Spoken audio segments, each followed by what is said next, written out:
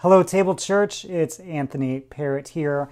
Happy New Year. I hope you had a decent holiday season as best as you can, making your way out of 2020 into 2021, and hopefully lots of lights at the end of lots of tunnels. I am glad you're here with us today. We're hopping right into a new series to kick off the new year, and it's called Why Bother? Because it is one of the most common questions I have heard, especially since I've moved here to Washington, D.C.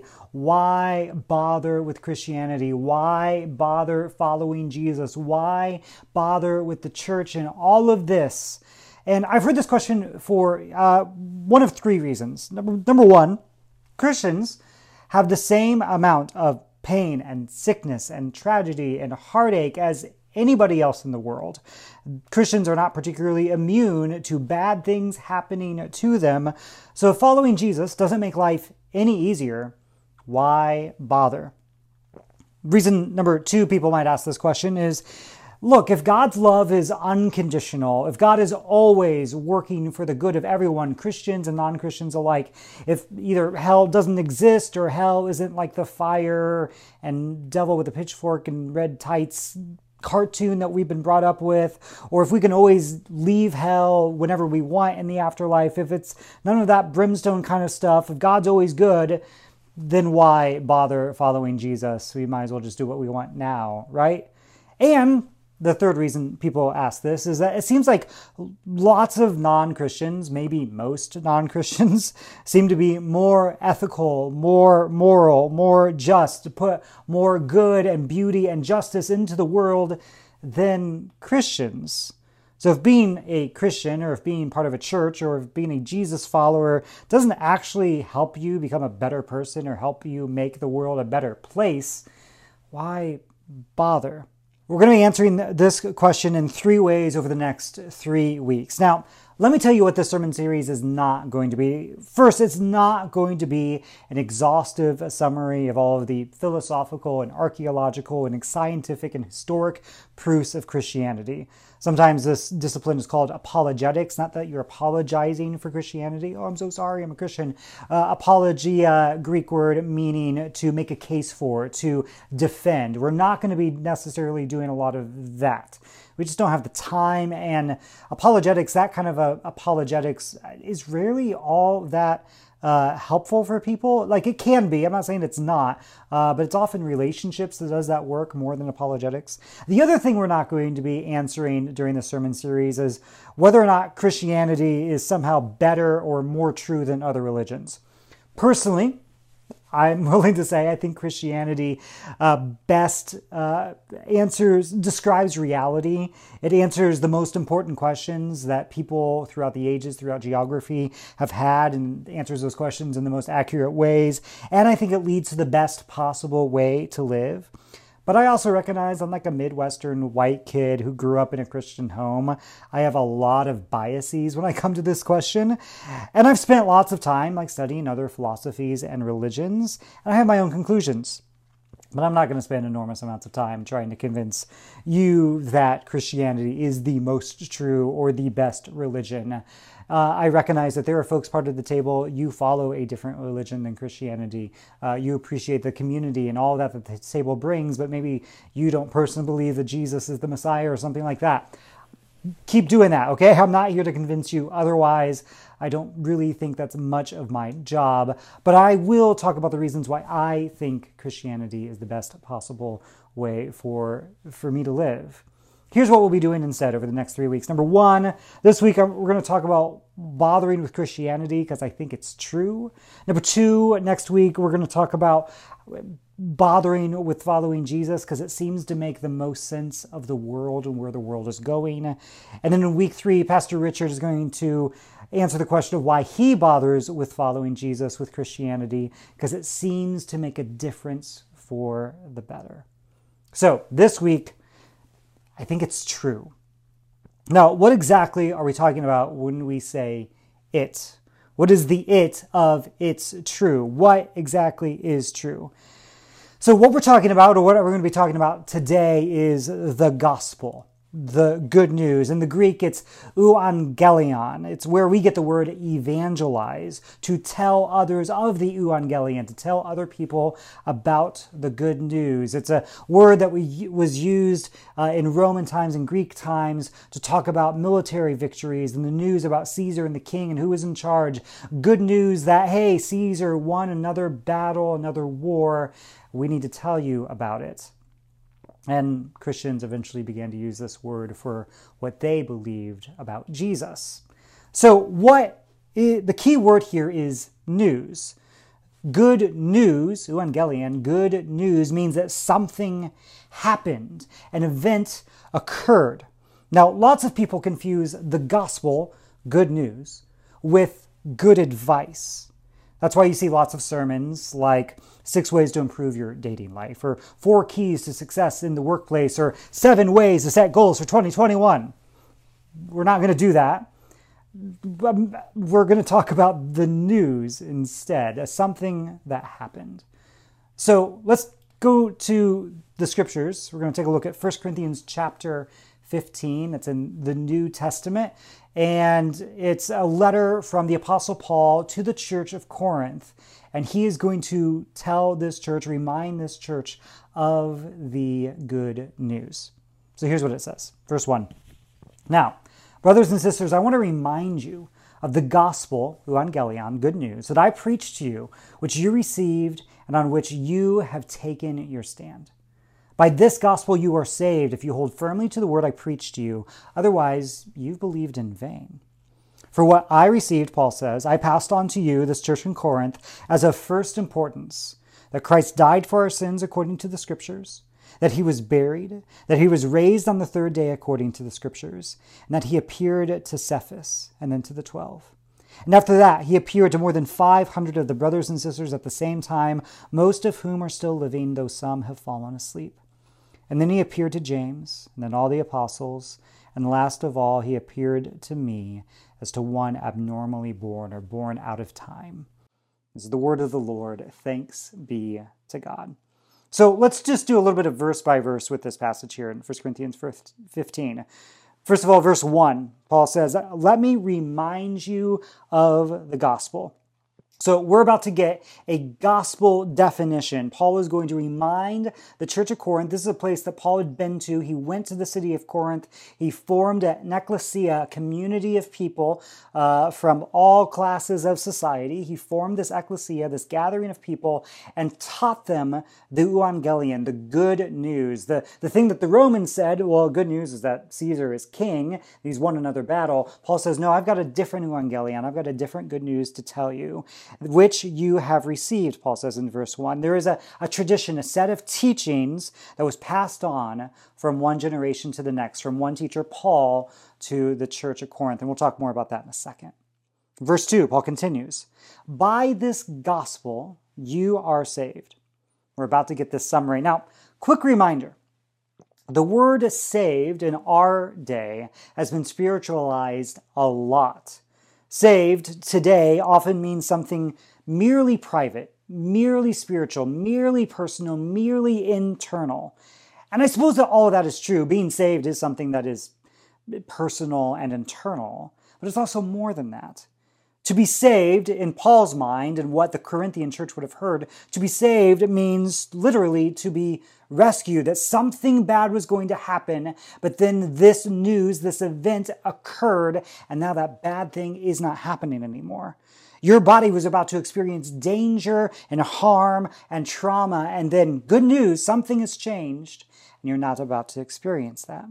We hear this phrase, by this gospel you are saved, and we hear something like, if you give mental assent to this list of philosophical truths about the divine and the world, then your soul will experience inner peace. But what Paul's original hearers would have heard is the events, the news that I'm about to tell you has already happened, and it has already permanently changed your life. That's what by this gospel you are saved means. Not just a list of truths to give mental assent to. Something has happened. Something has occurred. Something is different now. Verse 3.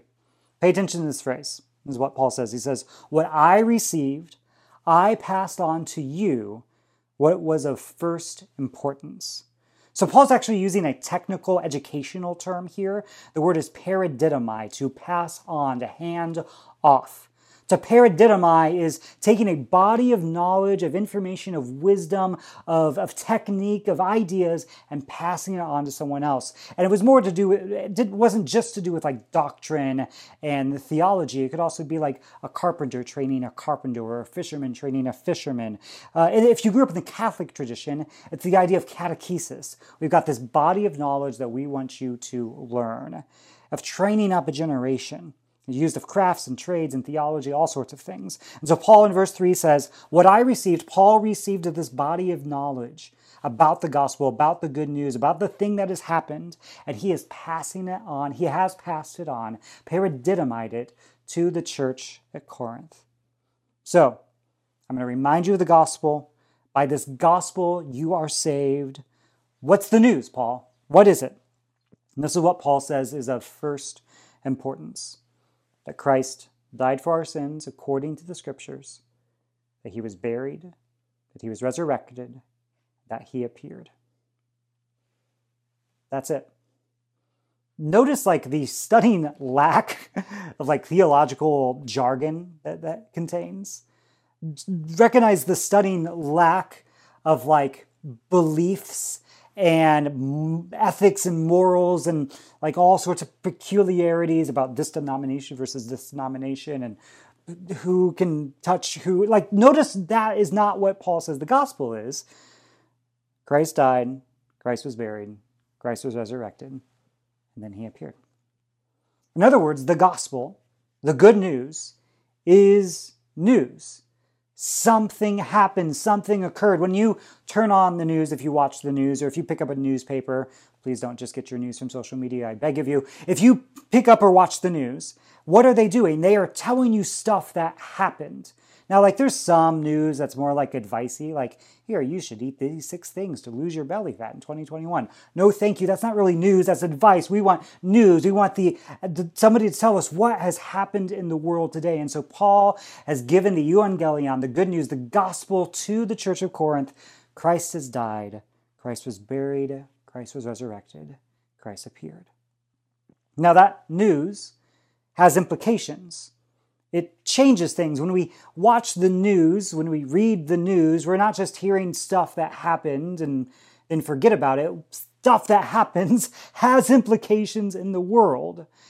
And so Paul presents this news, the things that have occurred, and they will have the ripple effects out into the world. And so when we ask a question like, why bother? Why bother with this whole Jesus thing, this whole Christianity thing, and with the church and church people and all of that? When we ask a question like, why bother? We have to make sure that we are specific about what exactly it is we're bothering with. The core question of whether or not to believe the good news is not if the church is 100% a source of good in the world. It's not. The question is not whether or not people who call themselves Christians are always wonderful and folks that we want to be around.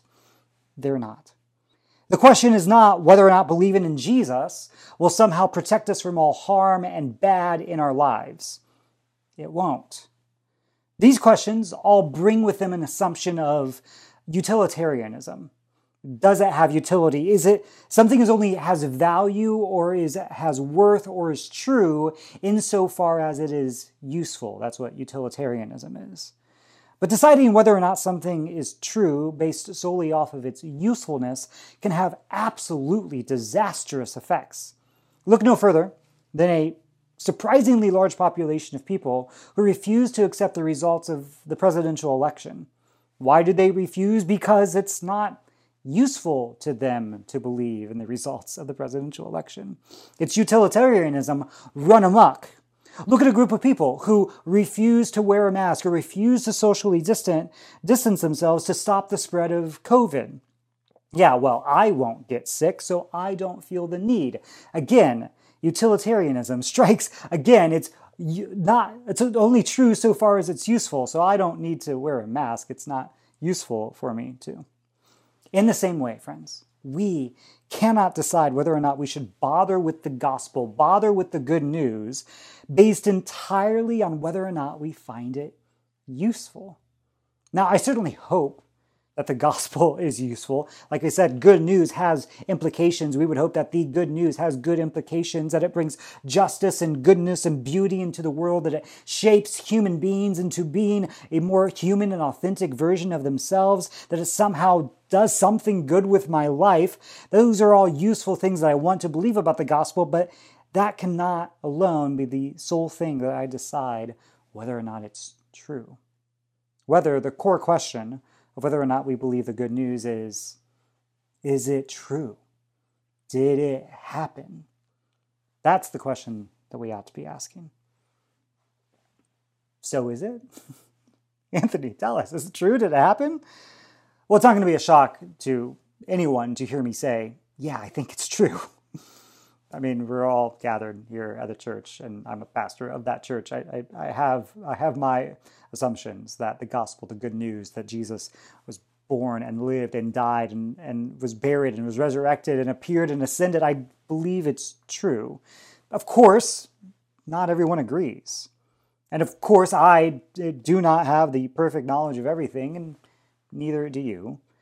We come at this world with a certain amount of humility, of what we think is true. I think truth exists. I think reality is a real thing that is out there in the world. And I think we have a pretty good idea of what reality is, but I need to be open to be corrected. And that's why the title of this sermon is, It Seems to Be True. It seems. As best as I understand from my particular perspective and biases and all of that, I think the gospel is true. Many people agree with me, and a heck of a lot of people don't, but I think it's true. So why? Why do I believe it's true? Well, let's make a list of bullet points underneath the heading, something happened to make. Something happened to make, and then a bunch of bullet points. So, something happened to make first century Jews, who largely believed in one general bodily resurrection for all people at the end of time. Something happened to make those Jews believe that one particular human being named Jesus of Nazareth experienced resurrection in the middle of history. Something happened to make Gentiles who thought that resurrection was laughable, impossible, the stuff of fairy tales. Something happened to make those Gentiles believe that Jesus of Nazareth, a real historical person, experienced bodily resurrection. Something happened to make first century Jews who thought their Messiah would come and win a military victory against the Roman Empire, something happened to make them believe that Jesus, who suffered a humiliating death by the Roman Empire, something happened to make them believe that this Jesus was actually their Messiah after all. Something happened to make Gentiles, who were largely polytheists and idol worshippers, abandon their polytheism for what was previously thought to be the laughable monotheism and deity of the Jews. Something happened to make first century Jews who were fiercely monotheistic and anti-idolatry to the point of martyrdom and avoiding any physical representation of their God. Something happened to make them begin to call the human being named Jesus of Nazareth divine, and to call Jesus Emmanuel, God in the flesh. Something happened to make these first century Jews, Peter and Paul and James, Mary of Magdalene, Mary the mother of Jesus. Something happened to make them, who were fiercely loyal to the temple, to food purity laws, to regulations concerning contacts with non-Jews, something happened to make them abandon those principles to the point of death. Something happened to make Jews and Greeks who were trained to believe in the so-called natural order, that males are better than females, and children were worst of all, and slaves were worse than masters, and that there were different natural orders to which ethnicities were better than which.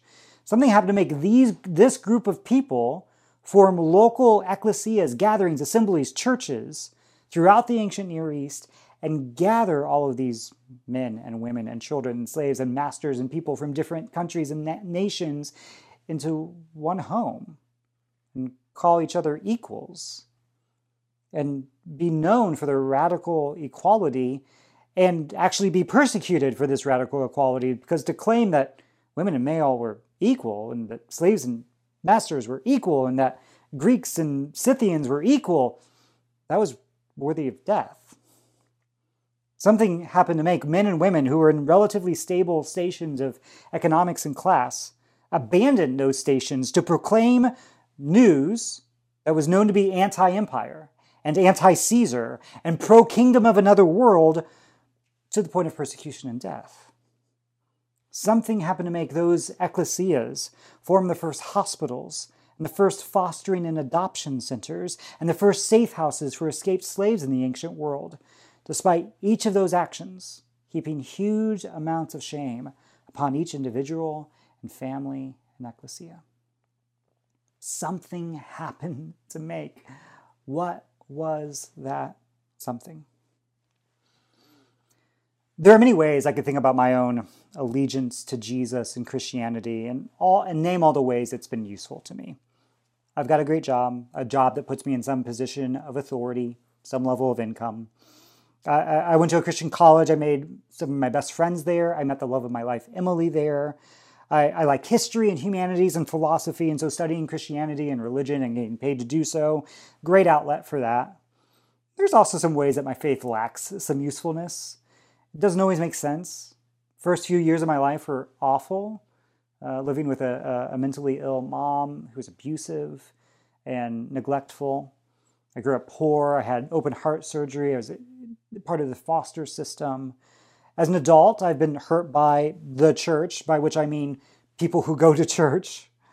Christians can suck, and they can suck the life right out of you. And as a pastor, you aren't insulated from that fact. In fact, pastors tend to get the blunt force trauma of Christians and all of their hypocritical and self-righteous glory. I'm a pretty smart guy. I probably could be getting paid a heck of a lot more doing something else. I chose to do this.